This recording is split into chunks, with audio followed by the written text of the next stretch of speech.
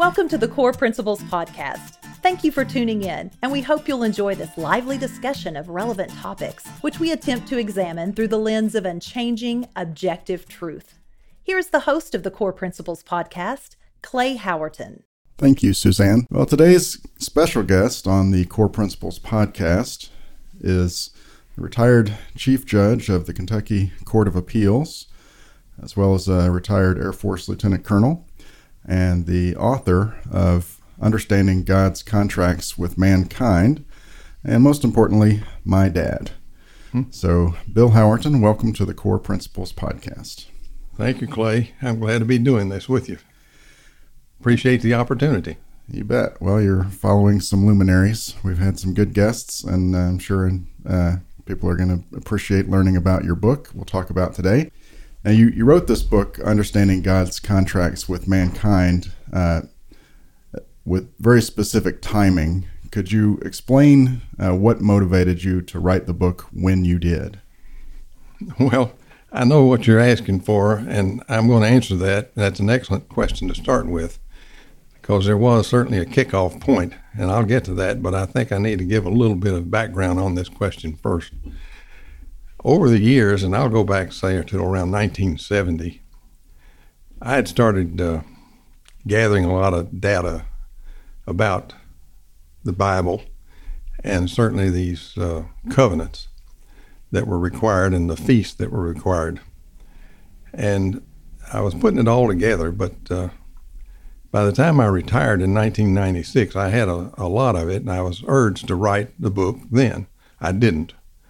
And I kept putting it off and putting it off. And finally, in a nice hot summer day in 2012, July, could have been the 13th, it was on a Friday, I got a haircut that day, but I was also scheduled to get a massage. You kids, you and your brothers and sisters had given me these certificates to get these massages there. So I had it set up, but I had a meeting over here at the hospital, and the masseuse's mother was one of them to be there. So I had to leave early, came on and went over, and she wasn't there. So I asked where she was, and they said, well, something happened over at her daughter's place, and she had to go over there. So I wondered what in the world.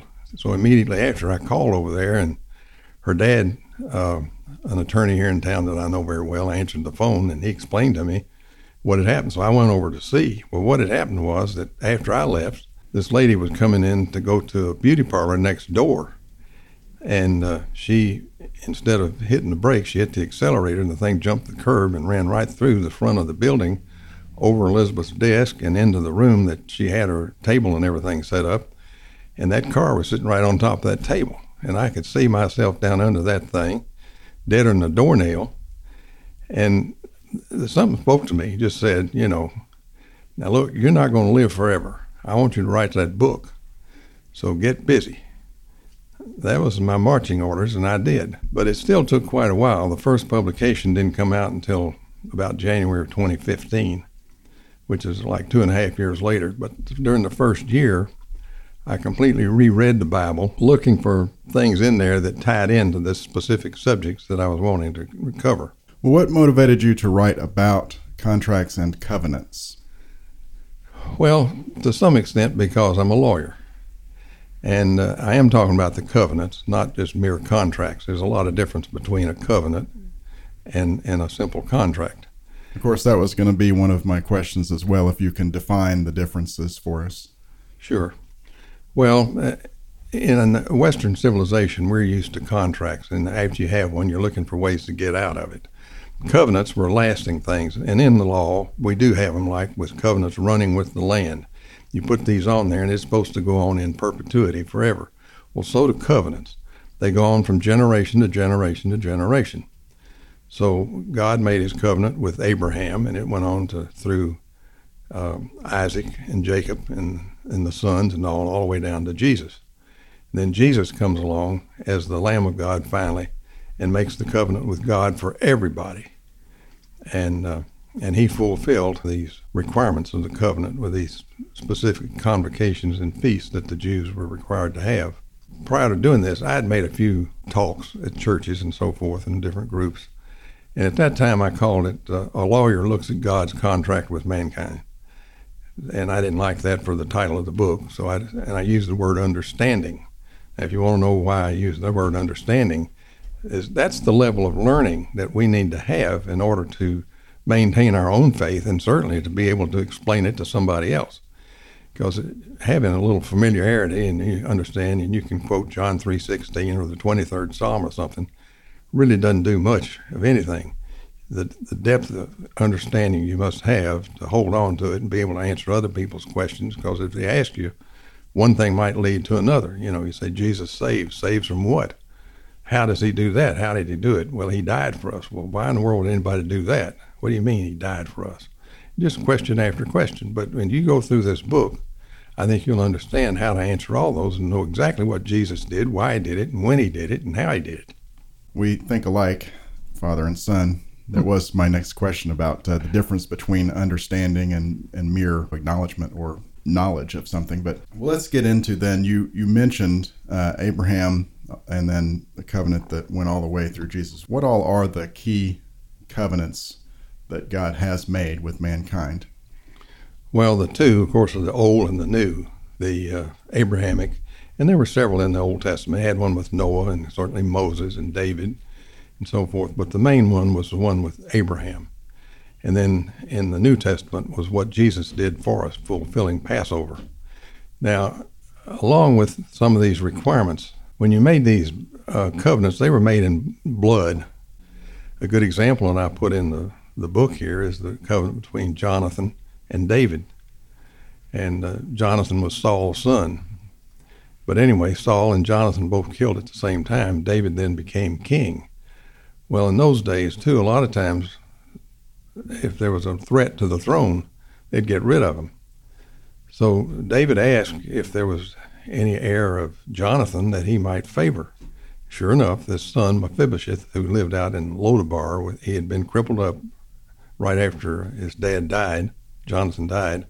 But anyway, David brought him in there, and he fed him at his table. He restored the lands and all that Saul had to him, and continued that covenant, which shows how it works. But they did make them in blood. They would sacrifice an animal, and they also had a feast with it. Well, the feast for this first one, this one was delayed for about 430 years, and that is when they left Egypt, and they prescribed, you will now have this convocation every year to remember what I'm doing for you. And that was the Feast of Passover and unleavened bread. And then later they added first fruits to that first month thing. They didn't have anything to give of the first fruit at that point. They were still in slaves in Egypt. But it wasn't until they went into the Promised Land that they added that part of it to it. But looking forward, when, of course, John identified Jesus as, behold, the Lamb of God that takes away the sins of the world. He knew who he was and what he was there for. But Jesus did sacrifice his body and his blood when he made the covenant with God for the benefit of everybody else. So he certainly was the Passover lamb, and he also was unleavened in the sense that he was pure. He wasn't puffed up by any of these leavens that were identified in human terms, like of the Herodians, the Pharisees, the Sadducees, and the Galatians, and whoever. So he was pure, he was unleavened. And then by that time they had the Feast of First Fruits. And he's also the first fruits of the harvest of souls. And the way they set this up, you have Passover and unleavened bread begin at the same time. Unleavened bread runs for 7 days. And in any particular calendar year, it may be different with their calendar and the regular calendar that we use. In the year in which he died, I think I make a strong case that he actually died on a Thursday. In that particular year, that Passover actually started on Friday at sundown. So the preparation day was the day before, the 14th of Nisan. It happened to be on a Thursday. And so he died sometime around 3 in the afternoon then. But then first fruits will always be on the day after the Sabbath. Well, the regular Jewish Sabbath starts at sundown on Friday night and goes till sundown on Saturday. So the day after, the morrow after the Sabbath, would begin, say, at 6 o'clock or thereabouts on Saturday night and go till 6 o'clock on Sunday. So sometimes that Sunday morning, that Jesus was resurrected and became the first fruits. It will always be on what we call a Sunday, simply because it doesn't matter when Passover is or unleavened bread starts, but every year, first fruits will always be on, and Resurrection Day will always be on a Sunday, but the others may vary. Now, with a contract, and then, of course, with a covenant as well, it is an agreement. So would you explain with the old covenant with Abraham, what was the agreement? Well, he would give them a land.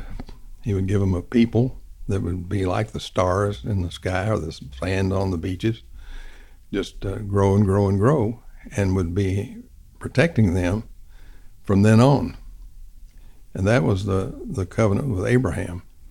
And what was the responsibility for that party, Abraham and his descendants? They were to obey and follow the commandments of God, which he gave them at Sinai, the 10. Love God, all your heart and soul and so forth, your parents, and then the other things that would be like your neighbor, where you don't hurt anybody, you don't murder, you don't lie, you don't steal, you don't covet, and things like that. And so they had to be in covenant. He had several other laws for them. Agriculturally speaking, they were supposed to let the land lie fallow one every 7 years. Of course, every 50 years they had a jubilee too. It'd be that was forgiveness of debts and so forth, and restoration of properties for people. But the idea that you had to let that land rest for 7 years, they didn't do that. As a matter of fact, they didn't do it for 70 years, or 490 years it was. So you count back 7 into 490, it would be 70 years. So when they were taken into the Babylonian captivity, they were there for 70 years, and God let that land back in Israel rest for that full 70 years because they were off in captivity. But then later they did come back. So there are certainly blessings in covenant, and there are curses. You disobey, you get punished. And if you obey, you get blessed. Now with the new covenant, there are different obligations for each side, or different offering and different responsibility. What's the difference there? Well, I think we're basically the same, although now with the new covenant, it applies to everybody, not just the Jews. It applies to all mankind. So the Gentiles were then included in this blood covenant between Jesus and God. And we are, again, though, as Christians, to obey Jesus and to live by his commandments, to love one another. And if we are, we're blessed. And if we're not, and if we don't, we have to believe in him too. That's the key to salvation, is faith in Jesus Christ, belief, and then just the grace of God is what actually allows us to be blessed. And not everybody's going to be. It made it quite clear. You take the 10 virgins, for example, when Jesus came back, or the master came back to get his bride, only 5 of them were acceptable. They were ready. And the same thing's going to be for the church, which is the bride of Christ. And when he comes back, if they're not ready, and if they're all a big mess and they're apostate and everything else, some of those are not going. But the ones he's coming back for are going to be those that are in real covenant with him and keeping the covenants and the requirements. Now, you use a term in your book, a third-party beneficiary. Can you explain what that is and how it applies? A third-party beneficiary is one who's not a party to the contract, just as we're not a party to the contract between Jesus and God. But he did it for our benefit. So we are the undeserving third-party beneficiaries of that agreement. We didn't do anything to do it. He did it all. But in law, sometimes people are beneficiaries as third parties because other people made a contract or covenant, and it was for their benefit. They didn't have anything to do with it. They didn't put anything into it at all, but they were the beneficiaries of that. So that's third-party beneficiary. Now, given the fact that the Old Covenant requirement for Abraham and his descendants was to obey the law, and that standard was beyond what we humans as sinful beings are capable of doing, we would always fail at that. And when Jesus made the covenant on our behalf and fulfilled the law on our behalf, we are still sinful people. How do we have assurance then that we get the benefit that we all would seek? Well, if we obey the requirements that we believe in Jesus Christ, we accept him and his sacrifice that he did for us and our benefit, and we can consider that his blood washed over all of the sins, just covered them up and washed them out. Now, we are sinners. There's no way in the world that I can do anything to buy my ticket, so to speak, to the afterlife in heaven. I've got to be in relationship with Jesus Christ and by the grace of God. And that's what's required for my salvation or anybody. And with sin being that thing that separates us, Jesus actually raised the bar impossibly high for us, right? When in the Mosaic Law, it was understandable and knowable. And, for example, one of them was do not commit murder. Jesus raised that standard impossibly high, saying if you even speak out in anger against someone, you're just as wrong. And all of the commandments, Jesus moved those all the way into our heart to say, if you even feel this way about somebody, you are committing the sin. So he made what was already an impossible law to fulfill completely impossible, so that we would have complete dependence on what he was going to do in our place. Isn't that extraordinary? It is, and that's exactly right, Clay. You hit the nail on the head there. Yeah, the bar is so high, there's no way that people can meet that requirement. But if you recognize that and ask Jesus forgiveness, he'll wash them away. And he also used the word repent, which means to turn around and go the different direction. Can you talk just a moment about, in modern times, it seems like the only sin that some people recognize is hypocrisy. But given the fact that we are all short of the standard, anytime anyone says there is a standard to which we should ascribe, then we are necessarily being a hypocrite. How do we reconcile that, and how do we deal with that? Well, I guess you're right in saying that we're all hypocrites, even for thinking somebody might be a hypocrite, or that we're not living up to what we say. But I don't think there's any way truly to totally reconcile the two. It's just you need God's grace and Jesus' forgiveness. So even though we can't live up to the standard, it's still appropriate for us to say to one another, there is a standard and we should strive for it, even though we're all going to fall short. Absolutely. So however much hypocrisy is involved with that, we just got to get over it, because if we decided, well, because we're all forgiven for everything, we should just do our worst all the time, that's obviously not going to be a good way to live. One thing I did mention in the book, too, that sort of pertains to pastors who are the leaders, and they are supposed to know what the standards are and be leaders in their own congregation. But so many now have become what I call apostate. They've just gone politically correct on all these things, and they're leading their flock in the wrong direction. Well, as we're wrapping up, I wanted to highlight one thing that you quoted from the Bible, from Peter, that we should all be ready to give an answer for why we have the faith that we have. What is the main thing that you want readers of your book to get out of it? Well, I think that the book provides a good source for individuals or groups that want to study together, and then they will be able to give an answer to somebody. That's why they need this level of understanding. But throughout the book, there's a chapter in there on the Bible, which is our main source. Is it valid? Yes, and I've got support for that.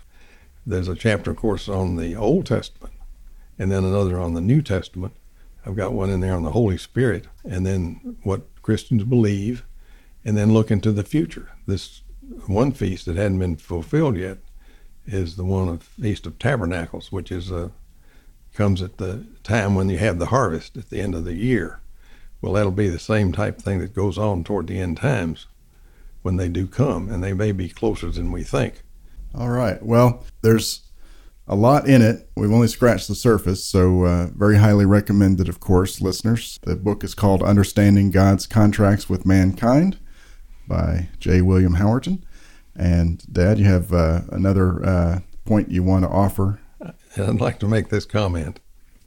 I'm thinking about rewriting the book, adding one word to the title, just revisited, because there's some areas in there about this personal relationship with Jesus Christ that I want to emphasize a little bit about how you can start having one and recognize when God does answer a prayer or something's not just a coincidence.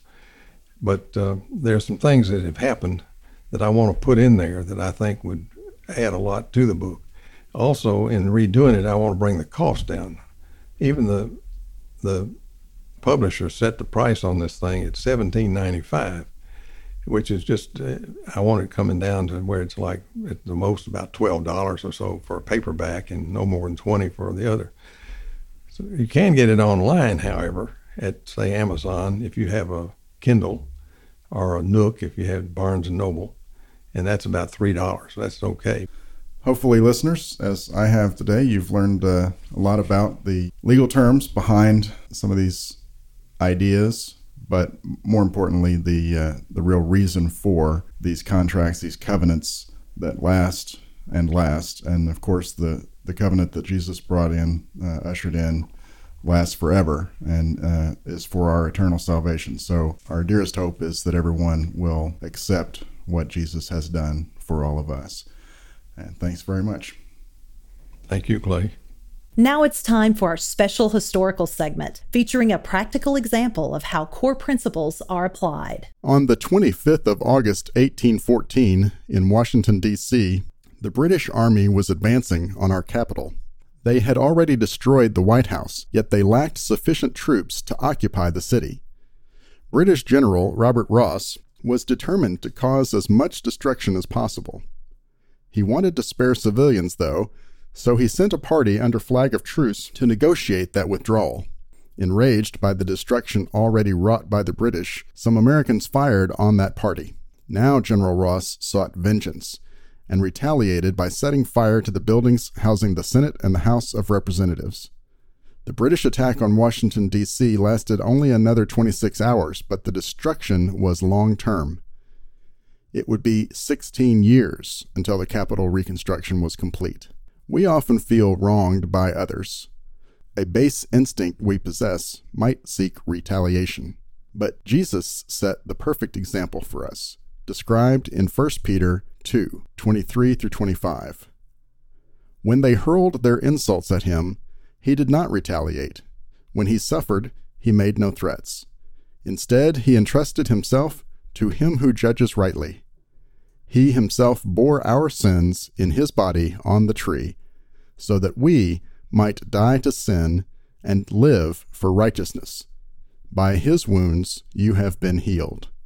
For you were like sheep going astray, but now you have returned to the shepherd and the overseer of your souls. Core Principles Podcast is produced in Paducah, Kentucky by Real Productions. Music is by Late July, Leight July. You can find our music on all streaming services or at latejuly.com. Thank you for joining us today for this episode of the Core Principles Podcast. Please visit core.buzzsprout.com for more information, and please share with your friends. We look forward to visiting with you again on our next episode.